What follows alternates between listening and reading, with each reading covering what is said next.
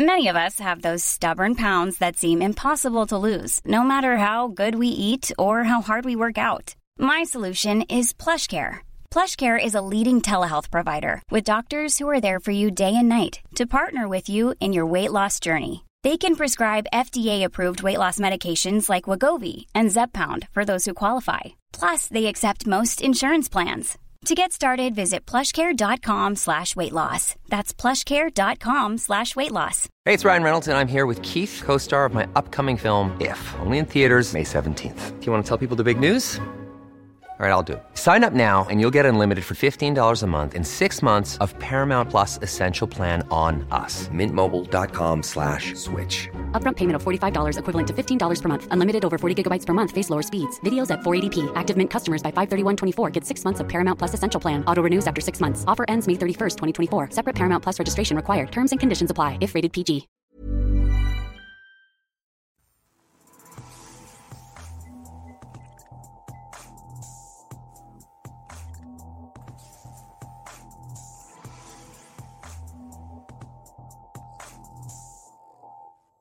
Welcome to this week's podcast. Today's guest is Frank Portinari, a former Loyalist Gunrunner, brigadier for the London UDA, and author of the book Left, Right, Loyalist, From One Extreme to Another. We have so many people on this podcast who were involved some way in the Northern Ireland conflict.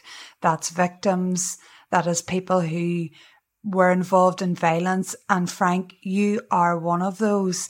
And what always intrigued me about your story was that you were born a Catholic Italian in North London, and somehow you ended up involved in the conflict in Britain by joining an Ulster paramilitary organisation. I suppose my first question is, how did that happen? Well, I'm glad I'm getting an opportunity because, and unfortunately, as far as the media is concerned, and I'm going back a lot of years, this isn't just recent, but there's been a lot of lazy journalism over the years. And once somebody prints something, it gets regurgitated, basically, and very rarely gets challenged. And nobody comes to me.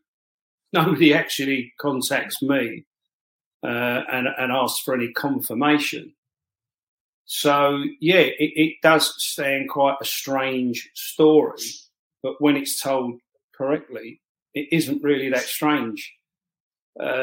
Because, yes, I had an Anglo-Italian father, but he left home when I was about 2. So there's absolutely no Italian influence whatsoever. And it's only the surname that gives it away. So my mother was Anglo-Irish. So her father was Spillane or Spillane, whichever way people choose to pronounce it. So growing up, I only ever knew being a Londoner, being English, and being British. So, I probably had never even been to Italy till I was about 30. And that certainly wasn't because I was looking for my roots or anything like that. So the Italian Catholic persona doesn't really apply to me. And I went to Sunday school. I didn't go to a Catholic church. I didn't go to a Catholic school. And so this Catholicism is a bit strange to me. But that said, I was no more a Protestant. So I was no more a Protestant. I went to Sunday school. When that got shut down, I went to a Methodist church. And probably by the time I went into secondary school, I had no connection with religion at all. And my next introduction to religion was actually when I was in prison. And I used to attend, chaplain chats on a Wednesday night. And then through my own volition, I decided to be baptised. So thanks for the opportunity for me to put that straight, because I read it all the time. I read it on so many, web pages and so on. So the fact is, Frank, that you actually weren't even a practicing Catholic. You were kind of only a Catholic by name. You never practiced the religion, but you're saying now that probably the media has jumped on that and said, "Oh, he was a Catholic." And he joined an Italian surname. I get that, and by far the majority of Italians are Catholic. I appreciate that. Because of the surname, as I say, so on my father's side, I'm assuming every aunt and uncle, cousin that I ever had probably were all Catholic. And the same again with my mother. Being Anglo-Irish, she would have been the same. But she had a parting of the ways with the Catholic Church when she was younger for her own personal reasons. So she never sent me to a Catholic church or a Catholic school, and she could have done. Was your mum from Ireland, or was she like a second generation Irish? Her father was. Her father was Irish. And was it from Northern Ireland or Southern Ireland? Southern Ireland, but I've got no idea which part. I've got no idea which county he was from. So it's fair to say then, Frank, when you were growing up in Camden and North London, religion wasn't a big thing. It wasn't what it would have been in Northern Ireland at all. No, I probably growing up had more Irish friends and spent more time in Irish households because I didn't spend a lot of time in my own. So I was always in and out of other people's houses. And there were very, very big Irish families in the road that I lived. The majority of my neighbours were Irish.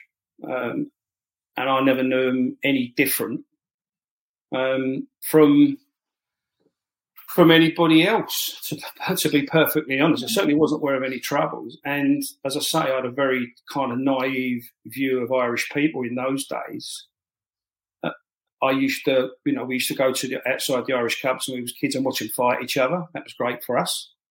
We knew that they owned probably most of the pubs in the locality.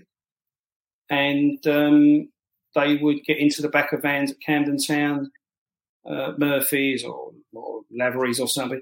So that was the only thing that distinguished Irish people for me, And at that time, Frank, would there have been an anti-Irish sentiment in London because of the IRA? Because you were obviously born in the 60s, and then your teenage years would have taken you through to the 70s. And as we know, the 70s were the worst times of the Troubles in Northern Ireland. I'm trying to think back. I think there was a few bombings in London around the 70s, IRA bombings. Was that something that you were aware of growing up? No, I would say I was born in 57. So by around 72, I would have been 15. Okay. So I'd have known of the post office tower near Tottenham Court Road. I can vaguely remember that being blown up. I could vaguely remember 74, the Birmingham pub bombings. But I wasn't at all politicised at that time. I've said this many times. I would have been very politically naive. My view of the world was Labour was red, Conservative was blue, and I assumed because my parents were because I did get a stepfather eventually, that they would be Labour because we were all we were working class people. Outside toilet, tin bath on the wall. Not a lot of money going around. I mean, that wasn't just us. I mean, that was pretty much the community, So no, I was pretty politically naive, or just not interested, if I'm honest. I just wasn't interested. And then one night, a group of young people came knocking on the door. They said they were from the Young Socialists. Never had a clue, and they seemed genuine. They seemed very idealistic. They talked about employment, housing, education, all different things that I could relate to. And they invited me to a local meeting. That was my introduction to politics, basically. And it was socialism. It was actually socialism. Yeah. In fact, it was more extreme than socialism because when I actually got to the meeting, there were actually more Workers' Revolutionary Party banners up and flags than what it was Young Socialists. So this was my introduction to the middle classes. I'd never really met middle class people. I'd only ever known working class people. So that was my introduction. And I threw myself into that for some time. I went to rallies, meetings. I think I sold the newspaper. I'm trying to think what Newsline it was called. So, yeah, I was pretty much a committed socialist at that point. And then I'm trying to think it was one day at a rally or a meeting, they were very, very critical about the British Army, which I didn't get because I didn't know the history. I didn't know the history of Ireland. So I didn't quite get that. And I wouldn't go so far as to say they openly supported militant republicanism. But they certainly was for United Ireland, whatever that meant, at the time for me. And eventually my mates kind of said, look, what's all this politics like? You're supposed to be playing football with us or kind of coming to football with us. And I basically knocked it on the head. It did bring out a little side of me that I didn't know I had. It brought out a little bit of patriotism in me. I suddenly felt very defensive when they were having a go at the army.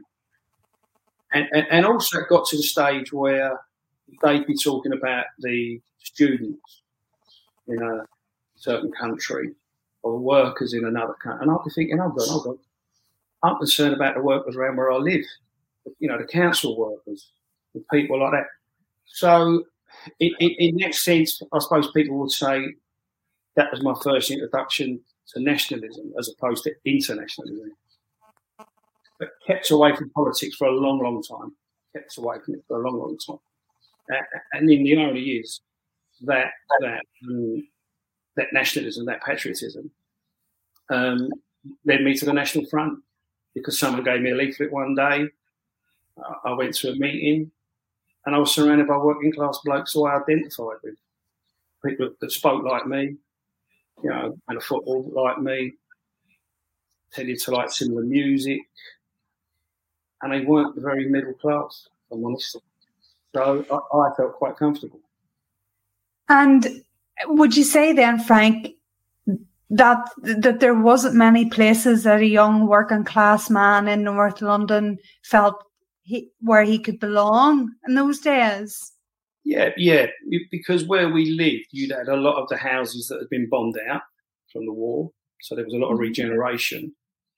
And then perfectly good houses that only needed central heating and much better sanitation. Instead, they just knocked about 5, 6, maybe 7 houses down, streets. They completely demolished the community, and people moved away from the community. So that wasn't helpful. And you then got situations where schools might have youth clubs of an evening, and we had quite a big influx of West Indians that came into Camden. And so obviously they were coming to the youth club. So we wanted to play our music on a little record player, and they clearly wanted to play theirs. So it would cause friction. And then, of course, there'd be fights over the table tennis tables, the little snooker tables. Fights would take place. And unfortunately, the youth leaders tended to take their part. And that caused a lot of ill feeling. And then what really did it was they then got their own actual youth club, not a school hall. They got their own youth. That caused a lot of bad feeling as well. So there was a lot going on at that time. So yeah, you could easily be led into a certain way of thinking, and it's why people say to me, "Is the book Left, Right, Loyalist like a marching thing?" And I'm saying, "No, it's where I was left went to the right, and then the lawn. Yeah. And clearly backing up by saying at the bottom from one extreme, because that's been the story in my life. I've gone from one extreme to another. When you were joining the National Front, can you remember what age you actually were when you joined? I think it was probably, I get confused. I thought I was about 18, but I actually think I was probably more like 20, somewhere between 20 and 21. So I did have a mind of my own. It wasn't like I was coerced into it. Did you know that what you were getting into was a racist, fascist organisation? Yeah. Well, the irony is I didn't, because I was surrounded by people that I knew, because it became a very, very cultural movement, in the sense that in Camden there were lots of music venues. There still are.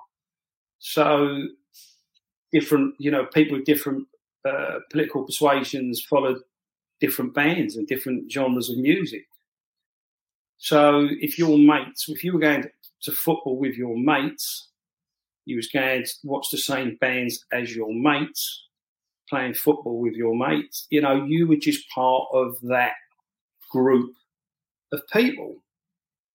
But so I didn't feel necessarily racist in the traditional sense, what people would assume a racist is. But I was certainly very, very patriotic, and I certainly wanted the best for Britain or the United Kingdom. And I threw myself into it, and it was only a matter of time before I became the organiser for Camden. And I went marches and places all over the country and canvassed at election time and so on, and had numerous confrontations with a variety of left-wing groups. In fact, I became quite notorious, to be honest. But again, as I say, I take responsibility for that. But later in life, I've also identified that whatever I'm involved in, I go to extremes. It's just, people might have a drink addiction or gambling or drugs.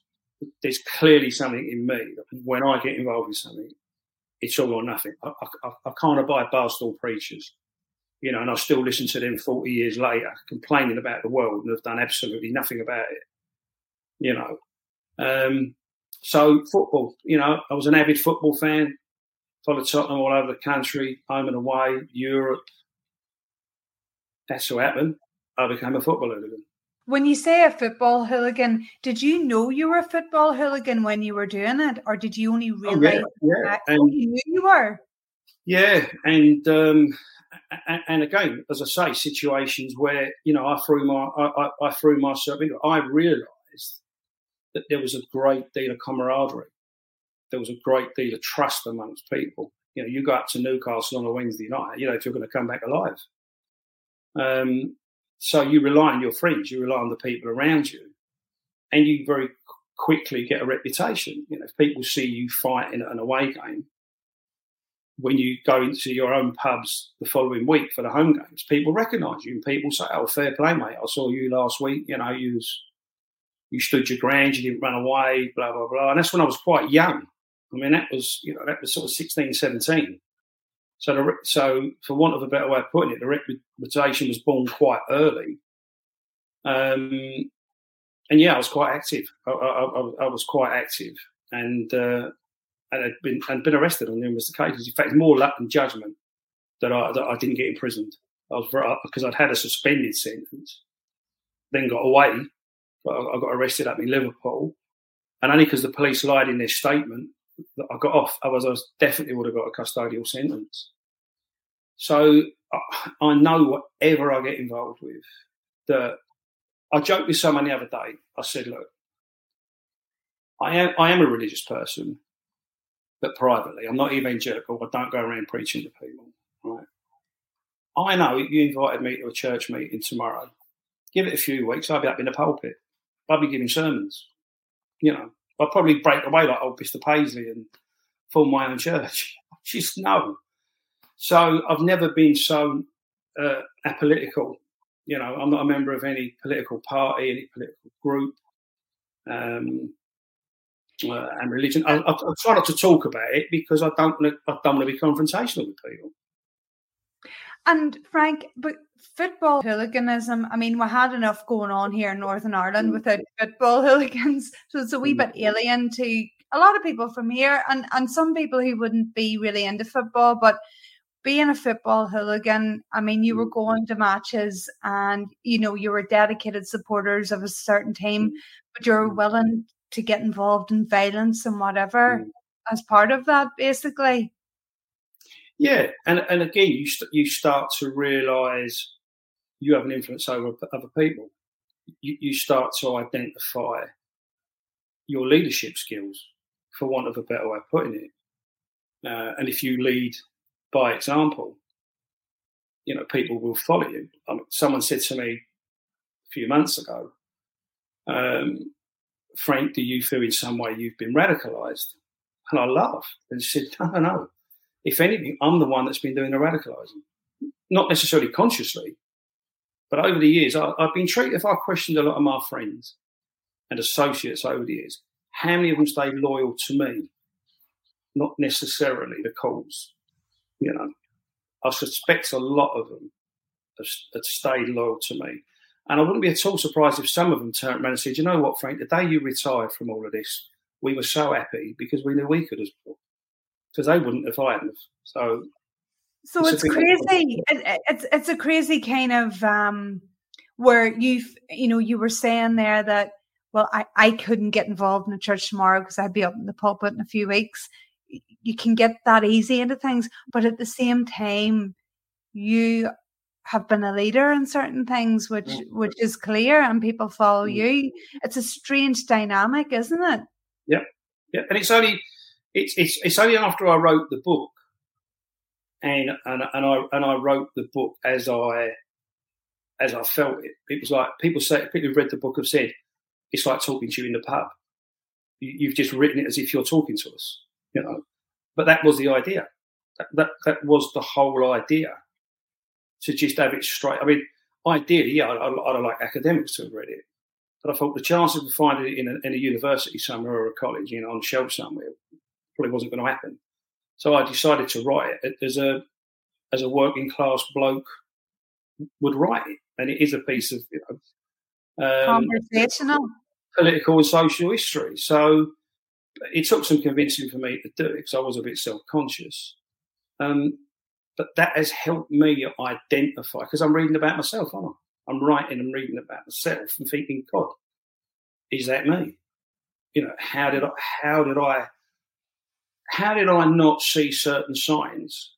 You know, and I do talks now and again, and I say to people, I call it the treadmill, and I say you get on the treadmill, you press the green button and you go, and you don't look left, you don't look right, and you don't look behind you. You just keep going. And one day you hit the red button and you get off and you go, fuck, where have I been? You know, how did I get here? You know, why did I get on here? Who helped me get on here? Why didn't somebody else get on here? You know, and there's no safety mechanisms there, is there? You know, because you wasn't looking for any before you got on there. Well, I would now. Anything I did now, I'd think, hold on, you know, what could go wrong here?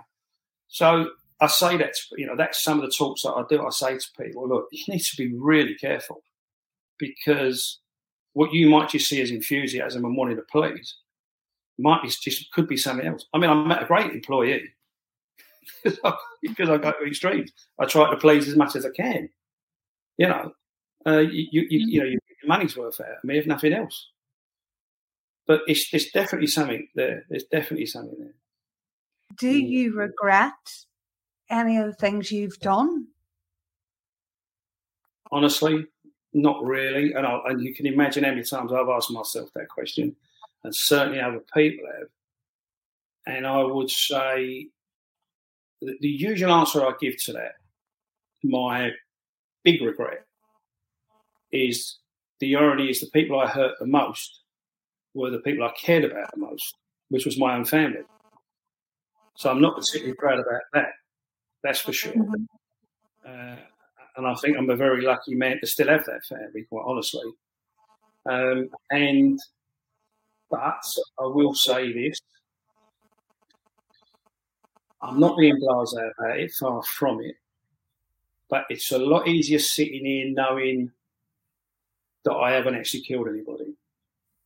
And it's not like there wasn't intent, because there was intent. But I haven't actually killed anybody. So I'm pleased. I'm very, very pleased I've not taken somebody's life. By the same token, a weapon that I may have supplied over the years could quite easily have taken somebody's life. And I say this, an innocent man may have been killed. His mother might have died of a broken heart 6 months later. His wife might have had a nervous breakdown, and his children have been traumatised ever since. Well, I wouldn't feel very proud about that. I wouldn't feel much of a soldier. But because it's not happened, it's difficult for me to confront. And I'll be perfectly honest with you. Sometimes I've had nightmares where modern forensics have suddenly identified a gun that I've supplied. And I'm in court again. I actually, live the dream of a nightmare. But I'm standing in a court being tried for something again. So it's a very, very difficult question, because that's not happened. You don't know the reality of whether the guns you supplied to the UDA killed somebody. And most likely sadly, they probably did, Frank, because quite possibly. In the time that you were supplying guns to the UDA, it was probably, the UFF at that time in the mid-90s were carrying out, they were out, and I don't like using this term, but it has been used before, out killing the IRA at that time. And that's something you don't know. And I suppose maybe with what you're saying there, that you don't know that answer, and that's how you cope with it. Yeah, that is a little bit of a safety mechanism, to be honest, because I remember a chap who was a UVF volunteer, Billy Giles, and from what I've read of the story or listened to the story, he was a young man, churchgoer, came from a good family, felt compelled to join the UVF, killed somebody, and he couldn't live with it, and eventually killed himself. So it's a very, very difficult one, and I said this the first open visit with my wife, because up until then it had been behind screens, and even the first open visit was still a Category A visit. You weren't on the normal wings, you were sitting there with two prison officers either side of you. And I said to my wife, I'm glad I got caught. And she said, what do you mean? How can you want to get caught? And I had to say to her, where did you think this was going to end? You can't be in charge, and you can't have guns wrapped around you and not use them. So, I think that's the first time she actually sort of realised to what extent I was involved. It wasn't just trips with the boys to Belfast or Londonderry or Glasgow or Liverpool, Manchester, wherever. Just how serious it was.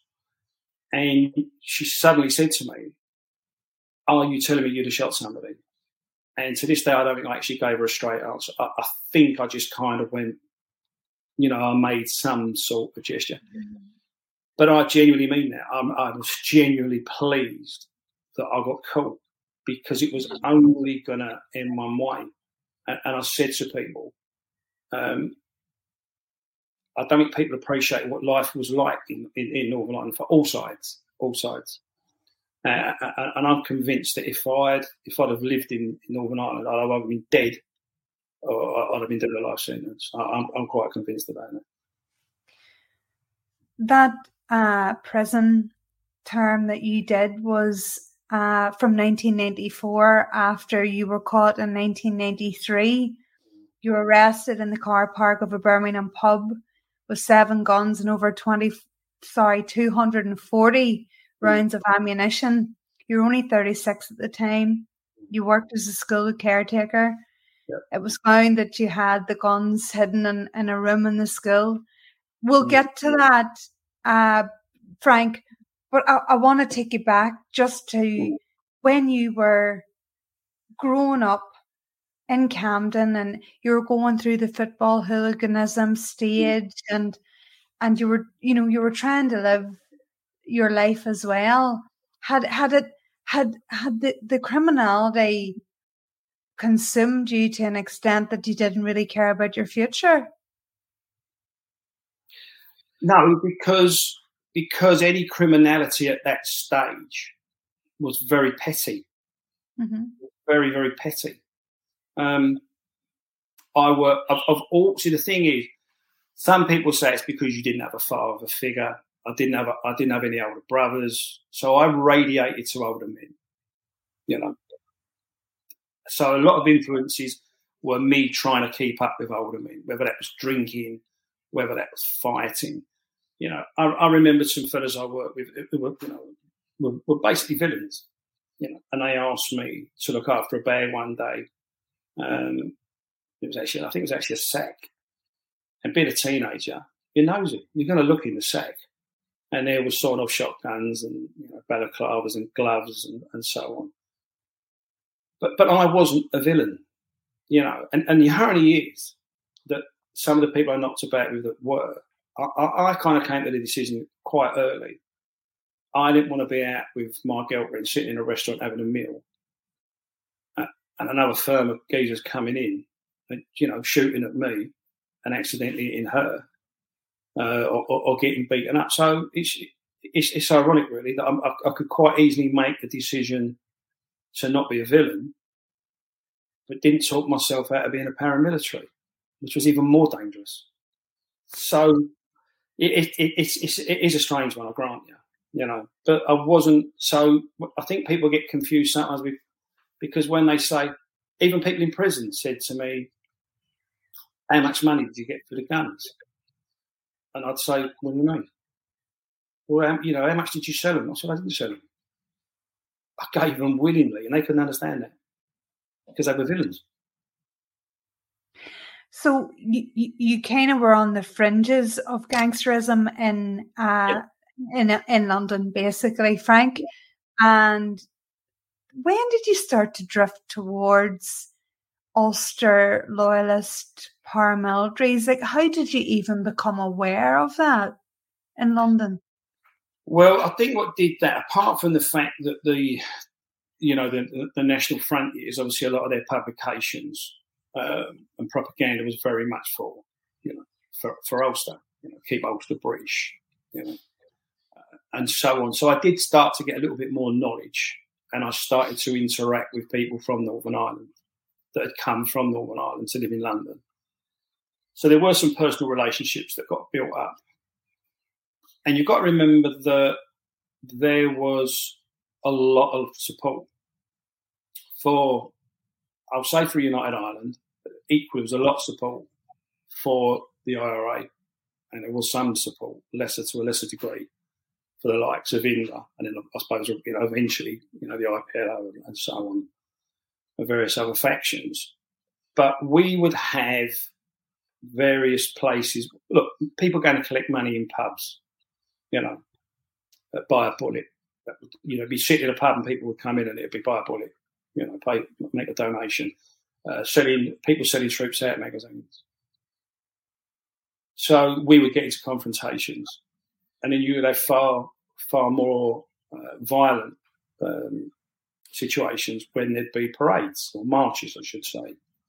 So, and this was in London. These marches, and these would be. What type of marches would in London, at the beginning of the year, say January, you would have the Troops Out would have the Bloody Sunday parades, which in itself, I don't take offence at that. What I used to take offence at was the fact that at the beginning of those parades, there would be Republican bands, usually from Scotland, and they would be playing pro-IRA tunes. So to me, that changed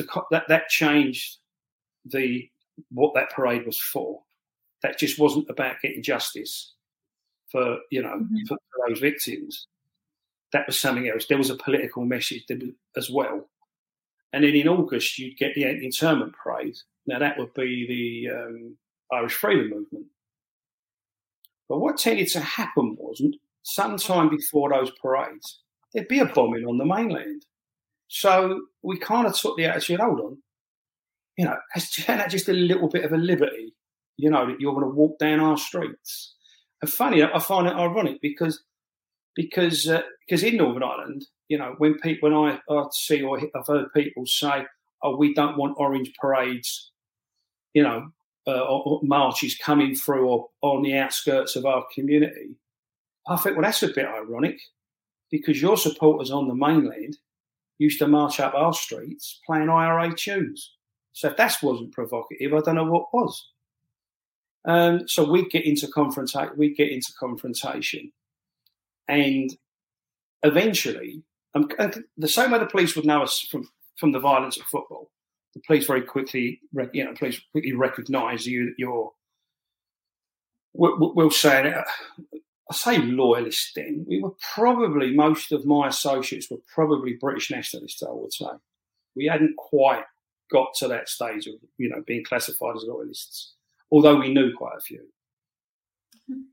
But eventually, I think the penny dropped, and we thought, well, hold on, this isn't exactly equal, is it? We're attacking a parade and throwing a few punches. You're blowing us up. That doesn't seem equal to me.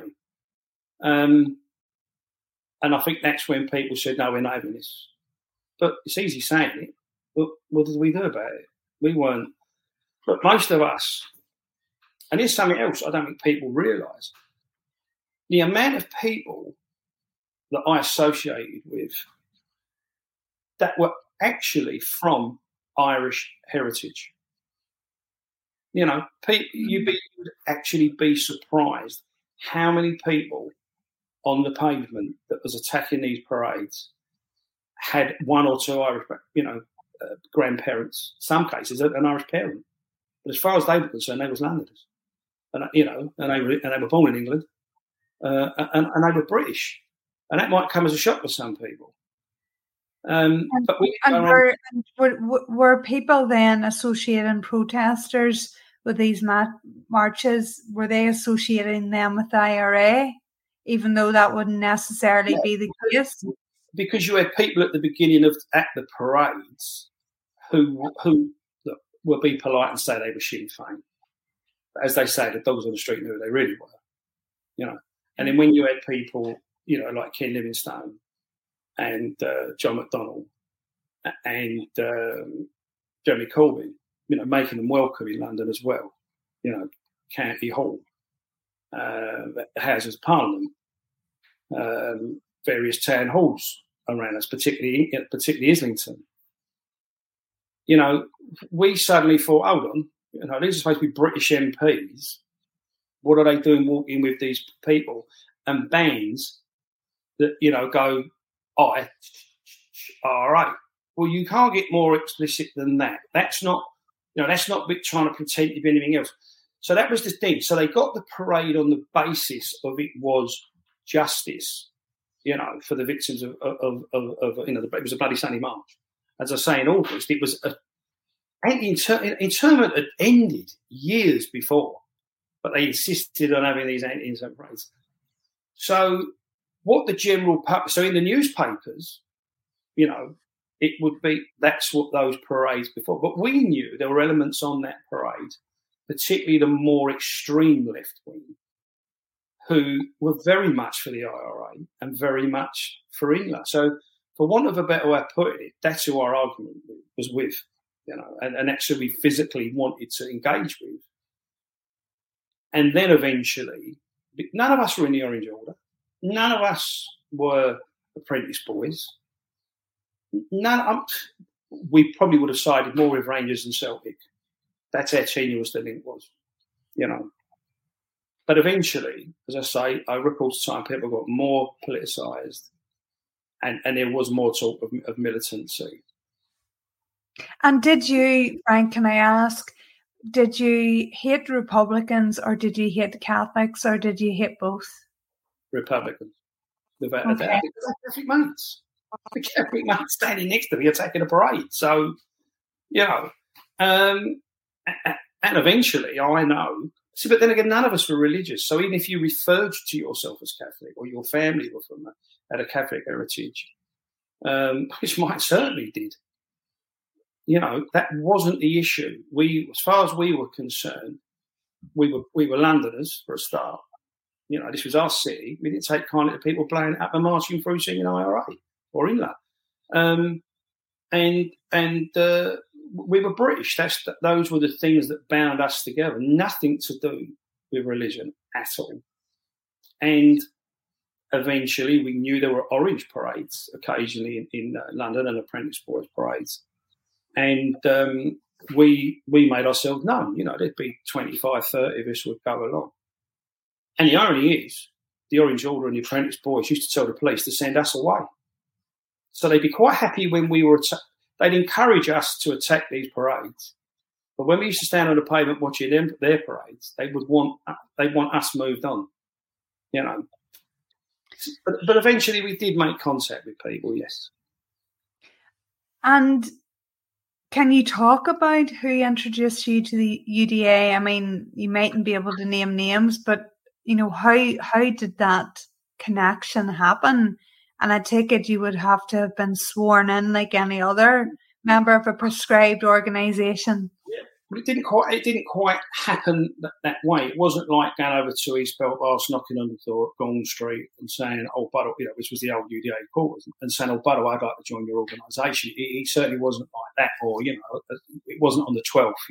Whereas people who had a drink and suddenly decided they want to join the UDA or the UVF. We met somebody that was originally from Northern Ireland. He was from Lisbon, and we were led to believe he was a conduit to the UDA. So we approached him, and he introduced us to the person that was the OC for London at that time, and he was a Scotsman called Joe. Myself and a friend went along to meet him, and I've always been honest with people. I said I was thoroughly unimpressed. He stunk with vodka, and I made it clear to the original person we'd met, there's no harm in trusting me or my friends or associates, under the leadership of this fella. And we met him one more time at a meeting place we arranged, and again people were thoroughly unimpressed. I let them make their own minds up, and then they said to me, "No, we're going to follow anyone. We're going to follow you," which was awkward because I had no experience. I wasn't a paramilitary. And but what we did do, I said, "Look, I knew the other fellow was dying to be in charge. He was just one of those people. He had that temperament. He wanted to be in charge." So we decided to let him have the administrative side of it, for want of a better way of putting it. He wasn't going to stop us doing what we wanted to do. And we had to be respectful because there was already people in and around London that were sworn-in members, So we played the game, but it all came to an end because one particular evening we met, and a friend came along and he had equivalent of a catalogue of weapons. And he said, "Oh, look, we can get this, and this." And the chap went, good work, speak to Frank. And another fellow went, "Hold on a minute, you're meant to be in charge. We take the dive, you take the dive." And we could see he wasn't up for it. We could see he wasn't up for it. And a few days later, we drove over to where he lived in South London. And it was 5 of us.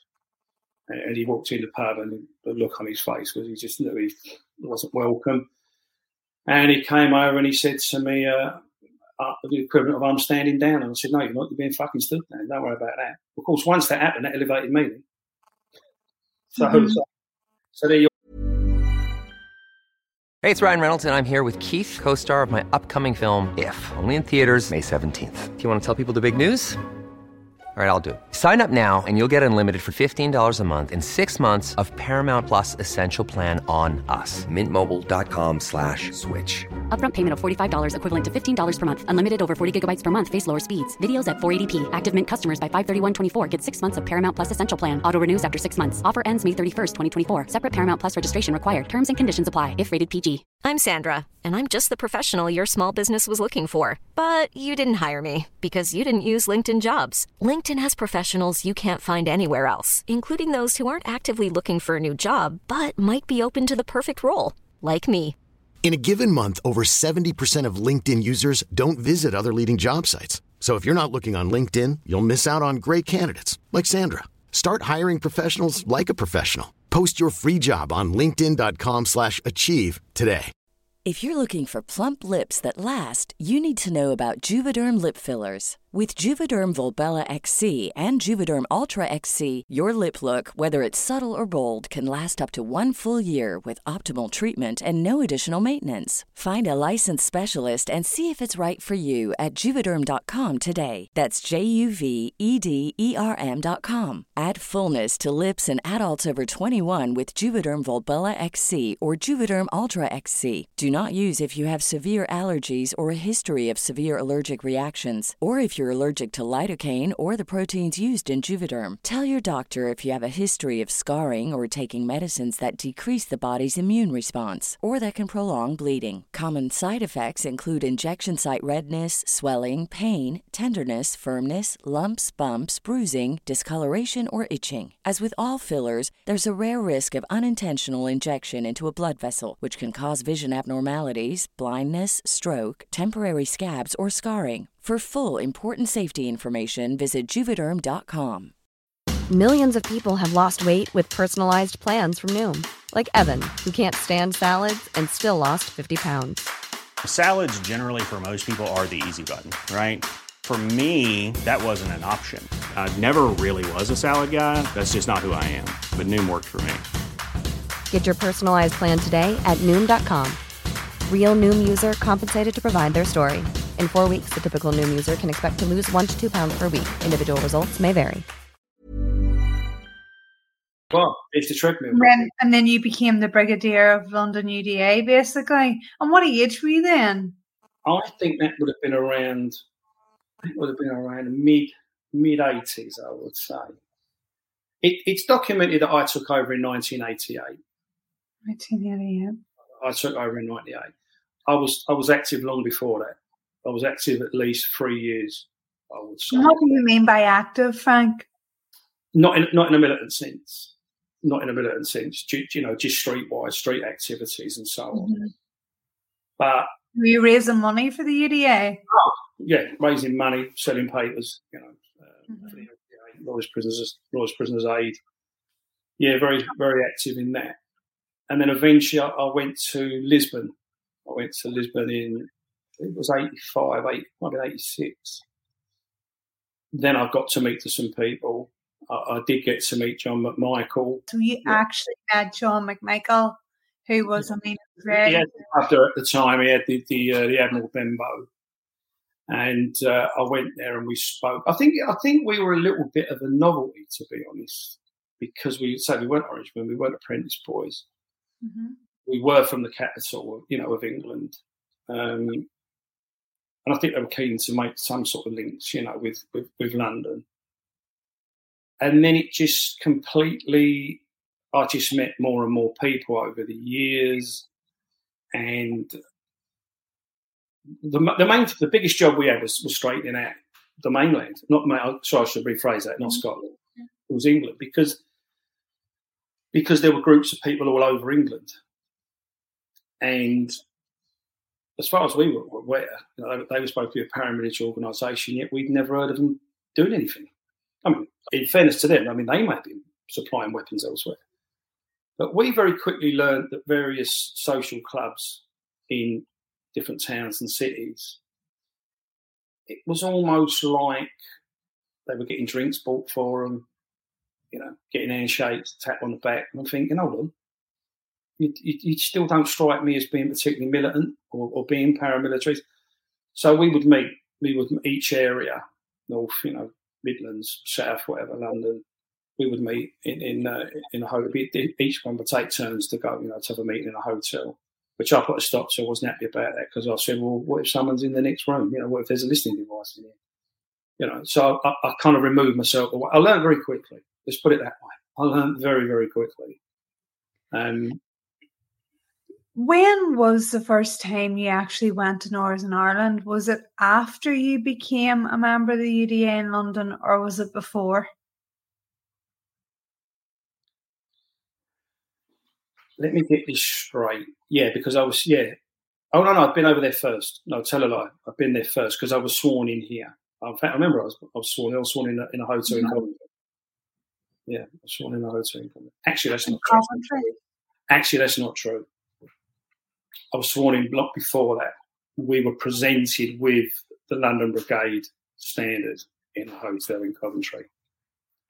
So, but I was sworn in London. Yeah, I was sworn in London. So, I would have been sworn in before I actually went to Belfast. I beg your pardon. Yeah. So you went, was it a big thing for you going to Northern Ireland? I mean, at this time, the Troubles we were right bang in the middle of it. Innocent people were losing their lives every day. There was bombings, there was shootings. It just didn't bother you at all that you were going over into the middle of that? No. I very quickly learned about the various areas, the geography. If you walk down the wrong street, you got a bus or a cab to I learned that quite quickly.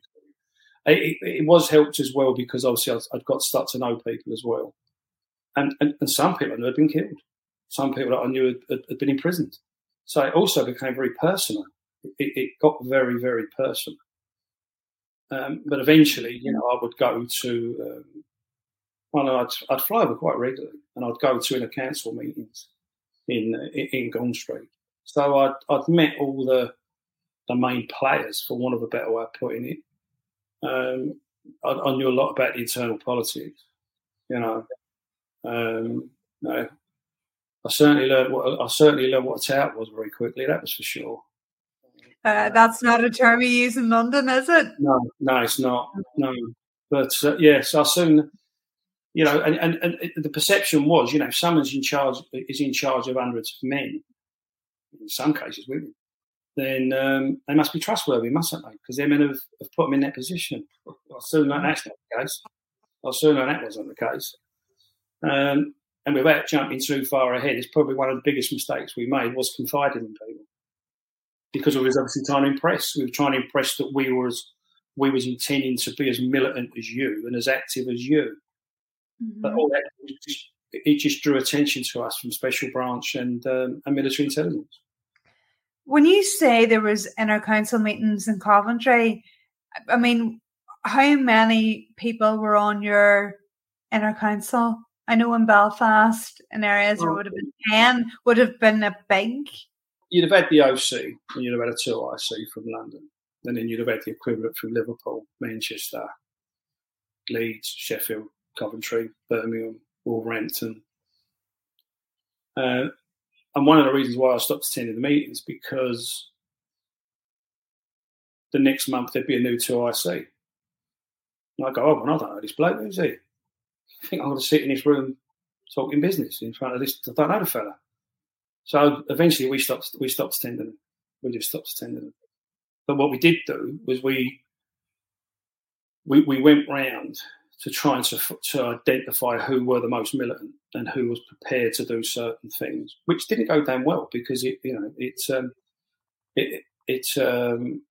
disturbed the status quo. Some people were only known in their social club for being a member of the UDA.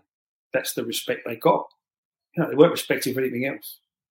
So I felt they was abusing the position. So we would go around and we would talk to people and we would basically say, which we were called the Cockney upstarts. It was who the fuck do they think they are? But we meant it.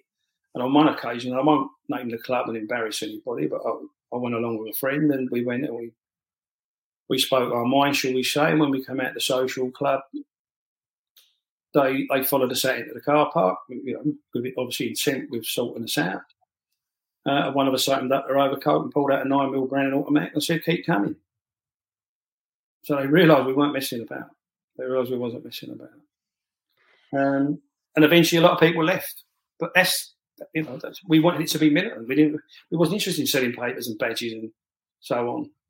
I mean, when you say militant, that was going to be attacks, shootings, bombings. You didn't think about the loss of life. Didn't come into your head. So I know you said you've been asked this before, but I'm going to ask it again. Do you not believe that you were radicalised? I mean, there was an element of revenge. There clearly was an element of you kick me, I'll kick you. Right. That there was clearly that philosophy. But no, I think I still stand by the fact that once I start something, I say I won't tell you to go and do something unless I go. And, the old saying, I wouldn't ask anybody to do something I wouldn't do myself. So it steamrolled, and once it started going, there was no going back. And the other thing is your targets become, you're less discerning about who your targets are. So it might be you might start off with, well, we want to identify an IRA man or someone representing Sinn Féin, with in and around England. Then it's like, well, who supplies them information? Who collects money for them? Who sells their newspaper? Who provides their propaganda? So you start thinking, you know what? They're all eligible. Fuck them. They're quite happy to contribute to killing us. Why should we be concerned about them? Even then, you don't stop. You don't realise what you're prepared to do. But that's the mental you've taken on, isn't it? You've put yourself in that position, and that's what I say about the treadmill. Once you're on it, till you press that red button, you don't get off. Only then you look back and go, "Oh, how did I get here?" But I'm going to keep stressing it. I take responsibility for that. But no, I don't. My family circumstances, my social surroundings, maybe some sociologist or psychologist have a field day and say, look, it's obvious. Look, he wasn't content with fighting at foot. We thought, I'll go fighting on the streets politically. Oh, that's not enough violence for him. He wants to join a paramilitary organisation. You can't get him. But it wasn't a bloodlust on my part. I didn't get involved to inflict violence, but I certainly got involved to make a statement and go, hold on. You're not going to do this and just think you're going to get away with it. And that might sound strange now, but that's just the atmosphere as it was at the time. Frank, maybe it's not a question you want to answer, but I'll ask it anyway. How many people were killed, if any, when you were commander of London UDA in the mainland? No. How many attacks were carried out when you were commander? Well, I'll put it this way. I'd have to say again, none. But there were reasons why, and that was partly because of good intelligence, as far as the security services were concerned, and also, look, if you sat in the back of a car with two military intelligence officers, and they tell you chapter and verse about an operation that you were planning on being part of, and eventually you sit there and go, all right, they nicked me. Because you start to realise, I'm sitting in the back of a car. I'm not sitting in the police station, am I? I'm sitting in the back of a car. So they're not going to nick me, are they? So what they did was they said, we'll give you enough rope and you'll hang yourself. And 2 years later, I did hang myself. But there was also situations where people from Belfast actively encouraged us to do certain things And we would spend months planning on doing it, doing reconnaissance, etc., on certain people. And then we get told, we've had some information from an RUC officer who's got a contact over in London, and they've told him that they're currently watching a group of people in London. You better watch yourself, lads. So you'd have to cancel what you did. Oh, you better be political for 6 months. So it wasn't as if there wasn't intent. And we know why we drew attention to ourselves. We know why we drew attention to ourselves, because we let it be known that, as far as we were concerned, that if British MPs who supported the Union could be targets, like Ian Gow, for example, then why should British MPs that supported the United Ireland, or more to the point, we believed, supported the IRA, why weren't they targets? Why weren't they being targeted? And there was 2 plots to kill Ken Livingstone, who was Mayor of London at that time, and that was a UFF plot. Michael Stone revealed one of those, and then you revealed the other in your book. And you had said, Frank, that the plan was to shoot Ken Livingstone as he was at a Bloody Sunday March in 1993 in Hyde Park. And you had described that in detail in your book. Do you want to tell people how, that came about? Well, purely because we felt that if he wanted to continue to support these people, and be quite vocal about it, quite proud of it, then we needed to make an example. If thousands of people thought they could keep walking up and down Edgware Road singing IRA, I'm not saying they all did. Let's get that straight. But they were clearly prepared to walk behind bands that were playing IRA tunes and have some prominent Sinn Féin people at the head of the parade. So, I think the thinking behind it was, well, if you think you're safe on them parades, you're not safe. And there's one way of proving you're not safe. And for want of a better way of putting it, you take the head off the snake. And that's why people like him were identified, and John McDonnell and Jeremy Corbyn. Because as far as we were concerned, those 3 were the enemy. It's as simple as that. We saw them as the enemy. And in the case of Livingstone, he was a very, very lucky man, because they were all in Hyde Park, and it's only because there were so many protesters there. 370 odd people were taken off the streets in green buses and taken to police stations. We would say there was over 1,000 people there opposing that parade that day, and that was the whole idea, to have that cover of people there. And we'd encouraged all them people to be there. There was no mobiles in those days. We were literally going around the country encouraging people to be there on that day. And they wouldn't come out the park. They would not come out of Hyde Park, and that's where things started to go wrong.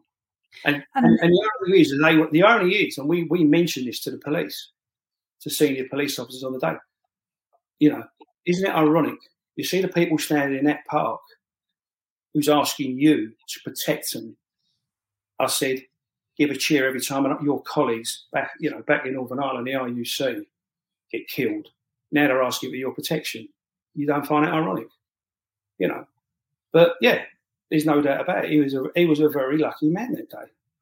And what happened was the UFF had planned to, when the protesters came out, there's going to be confusion made with your side and people. There were fights would break out, and the hope would be to get Ken Livingstone and shoot him. Yes, confusion would get close enough within all the the mayhem that would have been going on. That would have been the opportunity. Yeah. Frank, do you not? Many years have passed, and I can understand that over the years that there would have been a little bit of negativity from unionists and loyalists around Bloody Sunday. The facts are fully known now. There was 13 people murdered indiscriminately that day. There was no members of the IRA by paratroopers. have you ever reflected on that and realised, well, I mean, maybe these people were protesting for a reason? And they were. I mean, it's been proven that the British Prime Minister had to apologise to the families of Bloody Sunday for what happened, because, I mean, it wasn't justifiable. I recognise that at the very beginning. I have tried to distinguish between people that may have a legitimate reason to ask for inquiries, to protest on the streets. I'm not denying anybody their democratic right to do that. Far from it. But who they associate with while they're doing it is a completely different subject. Because where do you draw the line? Because we all know that people can feign have proved that themselves.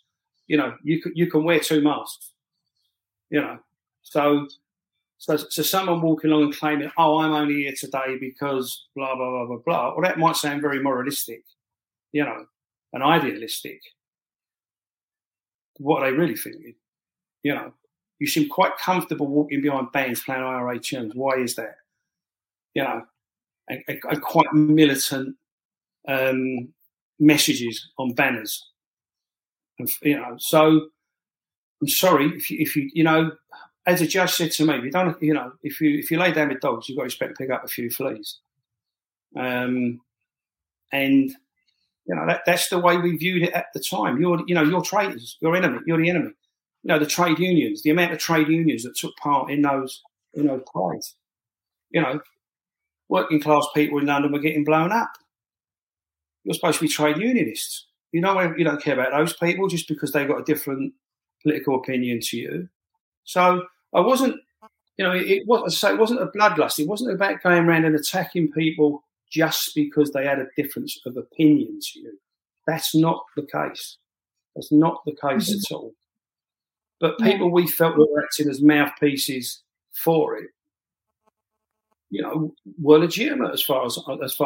And let's get something straight as well. I was a legitimate target, right? I don't expect any protection. I was putting myself out there to be attacked as well, and even to a certain degree, even today, you know, I accept that. I'd be a legitimate target. I don't have a problem with that. Did you expect to die? Did you expect to be targeted? Did you expect? No, you didn't. That never crossed your mind. That's the craziness. That's the craziness. As I say, I don't want to make it sound like you're being blasé, but I was certainly complacent. Certainly complacent. Because, as I say, you're only doing it through your eyes. You're only doing what other people are following you. You don't look. As I say, you don't look left. You don't look right. You don't look behind. You just focus on your job and achieving what you're encouraging other people to do. You just don't have time to think. I do now, clearly. Yeah. When you were running the UDA in London, in Northern Ireland, John McMichael was being blown up by an IRA car bomb. Other people in the UDA were being shot, sometimes by their own. I mean, all this was going on. I mean, how were you receiving that information? I mean, were you being told this stuff from people back in Northern Ireland who I assume that you were getting orders from? Well, I was going there so often, so I knew it was going on, and I'm glad you mentioned John McMichael again, because when we were talking about something else, I was about to say that, you know, I'm very much a follower of John McMichael. So the term that I use now was what he would use, which was one of nobody was exclusively right and nobody was exclusively wrong. So in that sense, if we can start from there, you know, we might get somewhere.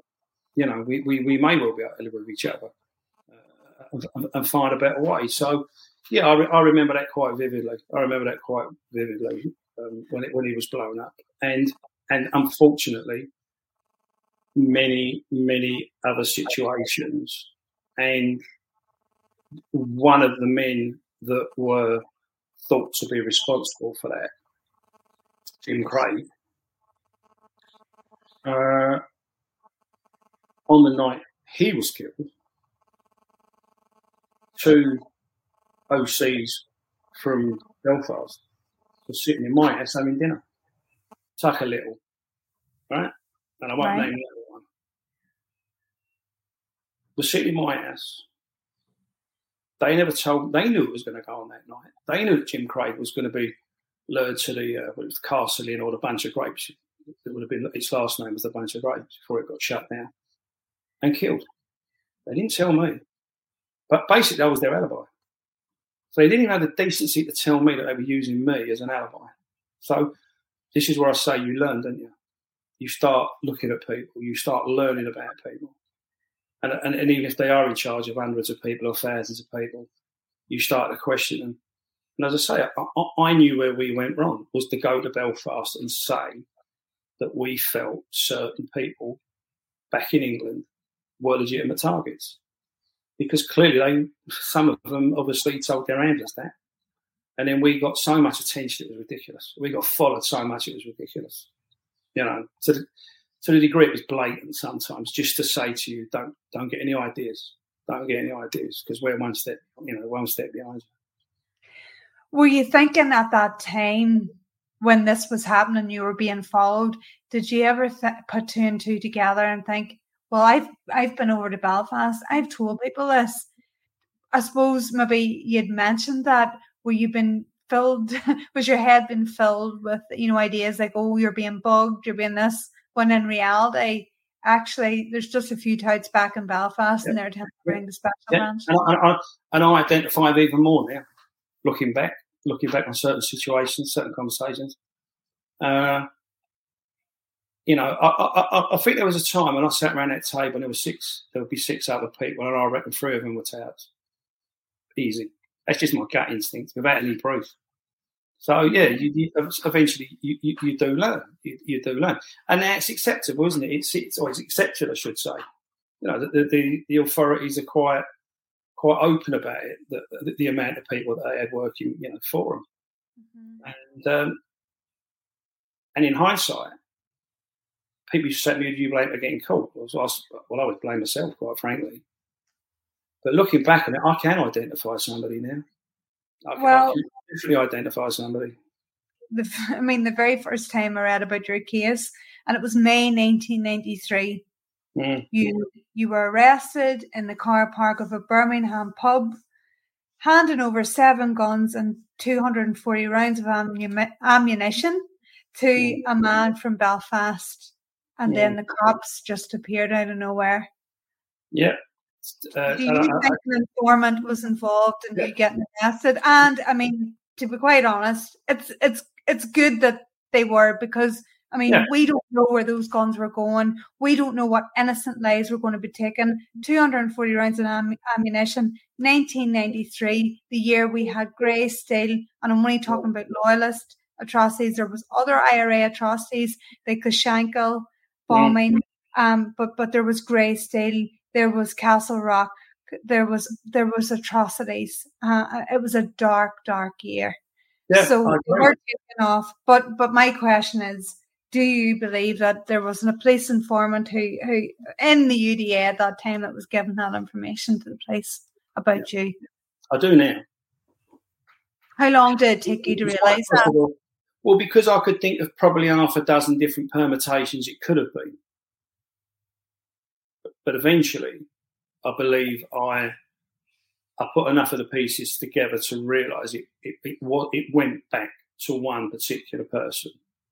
And then when I got out of prison and went to Belfast, there seemed to be a popular opinion as well that it was the same person. I didn't let on who I thought it was. I was waiting to see what other people said. And it turned out that, yeah. But again, I'm saying that it could have been sloppiness on our part. It could have been being too blasé on our part. It wasn't as if we weren't being watched. We just didn't know how well we were being watched. But we did know that there would be more effort into catching us if they got proper information. And on this occasion, they had proper information, clearly. It was said in court that you had been supplying guns to the UDA in Northern Ireland for 18 months prior to that. How many guns do you think you supplied? Dozens. Over the course of time, there'd have been dozens. Absolutely dozens. Were we getting these guns? Were these from gangsters in London? Were they coming from abroad? Where were you getting them from? And some were villains. Some were villains that I did know, and some were ex-army fellas that I knew as well. So it was a combination of the two. And I'd like to say something at this point because, as I say, a lot of rubbish gets regurgitated time and time again. And I think the media need to take some responsibility here, because when I was caught, they did the Daily Mail did a Mail on Sunday magazine, and they did a 4-page spread on me, and various other publications did as well, and it was clearly meant to alienate me from my own people, so to speak. And it's amazing how they use the term. I was caught with a ropey old haul of weapons. Well, on the day of sentencing, that turned into a deadly arsenal. How did that happen? How did it go from a ropey old haul of weapons to a deadly arsenal of weapons? Does it really matter if they're ropey or old, because they're still weapons? I know what you mean, but I get what you're saying. It was done to demean me and undermine me, and things like, where did they get the picture of the photos of me in a category A, white paper suit? Where did they get the photographs of the guns on the floor of the car park? And when an associate of mine approached the journalist, and he put it to him that basically you've written anything the police want you to write in exchange for the photographs, and he admitted it straight away. He didn't make any bones about it. He said that, and I think the thing is that can endanger somebody. That can endanger misinformation. Can endanger somebody. And it's happened to me again recently. It's happened to me again. It's happened to me again, even now, last year, where it was said in the Sunday world that I'd extended the hand of friendship to Johnny Adair. Now that's rubbish. In fact, it's not rubbish. It's a lie. It's a dangerous lie. It's a very, very dangerous lie. Because when I go to Northern Ireland, there could be people that take exception to that if they believe it. Fortunately, enough people I know don't believe it. But that was a conversation that I was asked what my relationship was with Johnny. And I said, you need to remember, when I came out of prison, C Company looked after me. C Company entertained me. C Company gave me money to take home to my family. And I'm not going to forget that. There's no way I'm going to forget that. And the comment I made was, if I was walking through an airport and Johnny was walking towards me, my natural instinct would to be to walk up and shake his hand because of back then. But because of the feud and because of the death of John Gregg, who was a personal friend, I carried his coffin part of the way, at his funeral. I can't do that. I couldn't do that. And Johnny understands that. But that newspaper, that reporter, chose to put in his paper that I have extended the hand of friendship to Johnny. Now that can endanger me. So, I've got a lot of previous where the press have got a lot to ask for. And even in the UDA book, you go and get the UDA book, The History of the UDA, by Ian MacDonald and Jim Cusack. They didn't got my name wrong. They got my name wrong. They called me James. I think they got the sentence. And there's the bit that particularly offended me was the bit where they said that drugs charges. I've never sort of drug in my life. I hate drugs. Can't stand them. Can't stand drugs. They want nothing to do with drugs. And of course, as I said to you earlier, these things get regurgitated, and sloppy and lazy journalists just repeat it and repeat it. And I come across my name all over the place on the internet. I'll find things out about me I didn't know. That's for sure. So yeah, but listen, if you don't get involved, these things don't happen, do they? So I'll take it on the chin. I have read the articles that you mentioned. It was one of the things I was going to bring up about Johnny Adair, because it conflicted with the fact that you were John Gregg's friend. And for anyone who doesn't know, John Gregg was brutally murdered in 2003 on his way home to Belfast from Scotland. He was shot dead. He was the leader of South East Antrim UDA at that time. He was killed in a Loyalist feud. His murder caused huge ructions within Loyalism, and it was part of the reason that Johnny Adair, had to leave Northern Ireland. And I've interviewed Johnny on this show. Yeah, what's it? When that murder happened at that time, Frank, can you remember? I mean, first of all, as that being your friend, how did you receive that news? Well, I got a phone call, and I knew what the implications were going to be. It didn't take a lot. I mean, apart from the initial shock of it, and the sadness, because I was in a family, and many of his friends and associates. But I knew what the repercussions were going to be, which was going to affect other friends and associates, and that's never good. That's never good. And again, I can only say I wish none of it had happened. I was talking to a Republican a few weeks ago, and I said to him, I just wish you'd gone the way of the SDLP. I wish you'd have gone the way of the SDLP and not picked the militant path, And I know that I know things were bad. I know things were bad back then, and I know there were social injustices. I accept that. I also think there were social injustices on the Loyalist side as well, by the way. But sometimes it's hard to distinguish between those that were protesting for civil rights and those that were protesting for United Ireland. I.e. using the cover of the civil rights movement. Sometimes the lines were very, very blurred, and I just wish the Catholic nationalist community had followed the SDLP, because, and I don't believe we'd have had so much bloodshed. I certainly wouldn't have got involved, that's for sure. I certainly wouldn't have got involved. And I'm not saying that for selfish reasons, by the way. I'm saying it's for everybody, whichever side of the community. And I make a point of saying to people, when they're young people, do yourselves a favour. You've got far more in common with each other, than what you've got against each other. And I see a young man get questioned, and I thought he was going to be set up. He was being interviewed when the riots started again briefly. And they spoke to this young man, and he said, I'm going to join the Navy. He said, I'm going to learn a trade. He said, and then I'm going to come back to my community, and I'm going to help my community. And I thought, well done, young man. Well done. You're not going to go and throw a petrol bomb, ruin your life, ruin somebody else's life. You're going to go and get an education, you're going to come back, and you're going to assist your community. And I hope the young man on the other side of the wall is thinking exactly the same way. I hope they're all thinking that way. And I don't know why it take a few years to get around to doing it, but it's a good start. It's refreshing to see that, if I'm honest.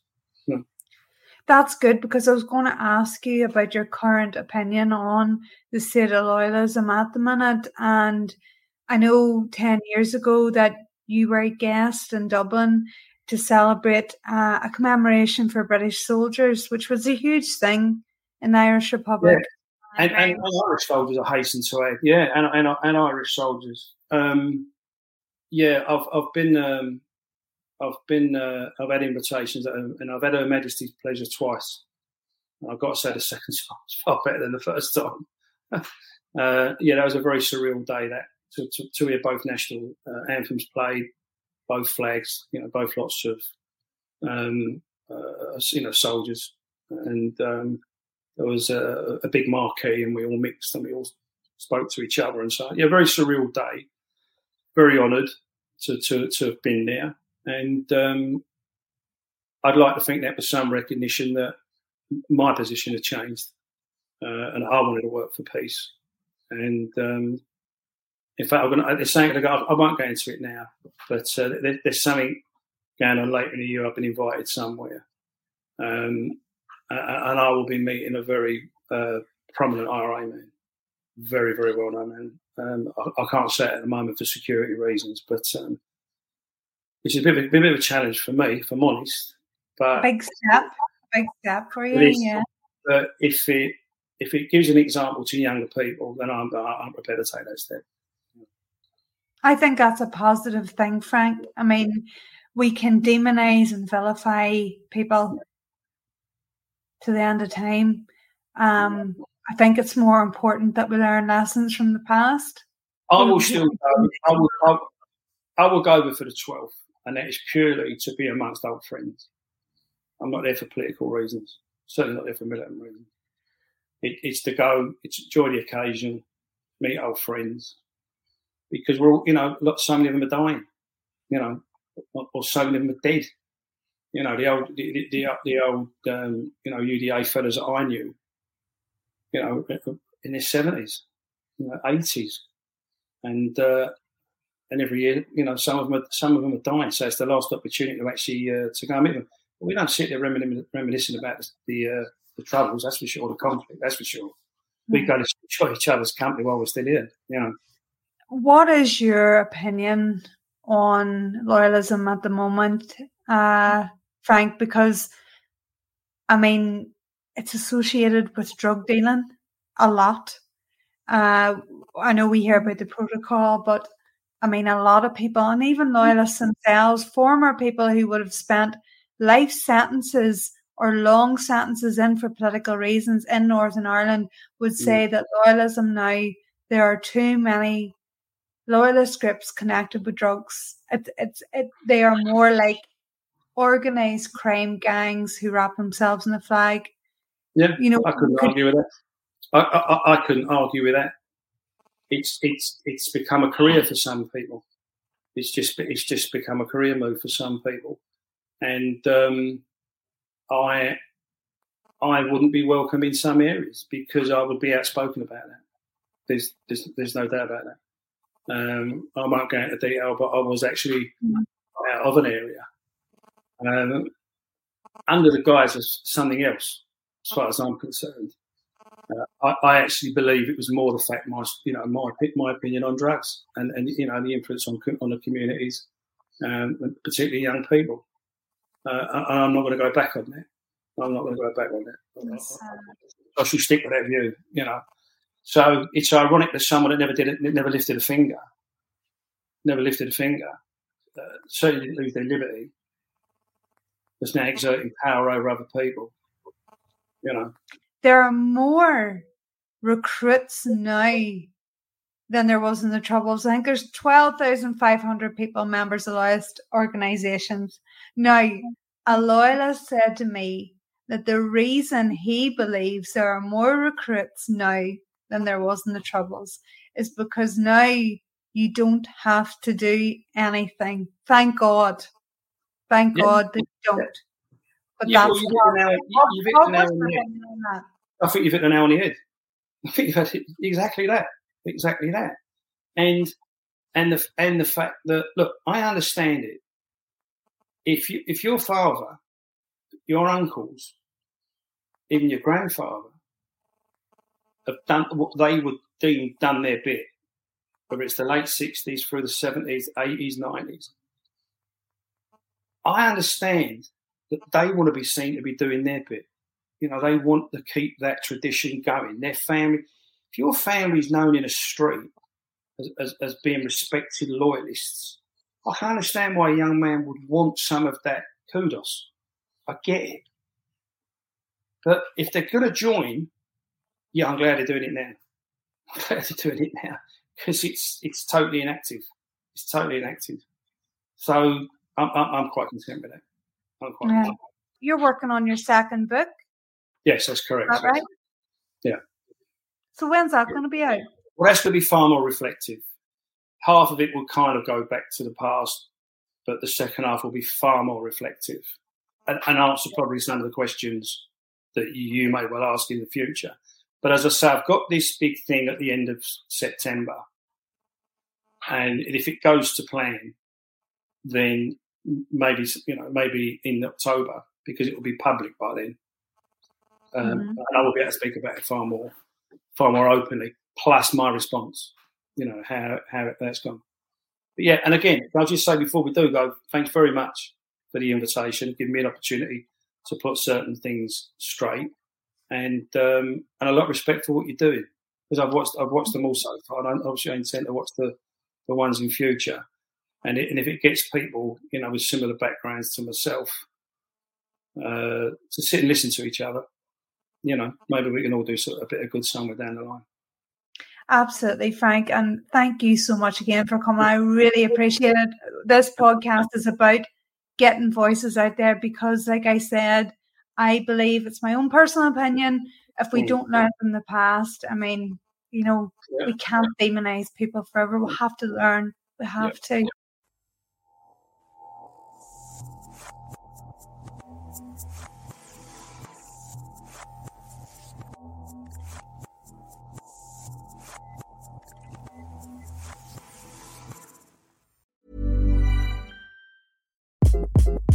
Hi, this is Craig Robinson from Ways to Win, and support for this podcast comes from Invesco QQQ. Invesco QQQ is proud to sponsor this episode, and even prouder to provide access to innovation for the last 25 years. Basketball has had innovations over the years, too. We're seeing the game played in new ways every day. Learn more at Invesco.com/QQQ. Let's rethink possibility. Invesco Distributors, Inc.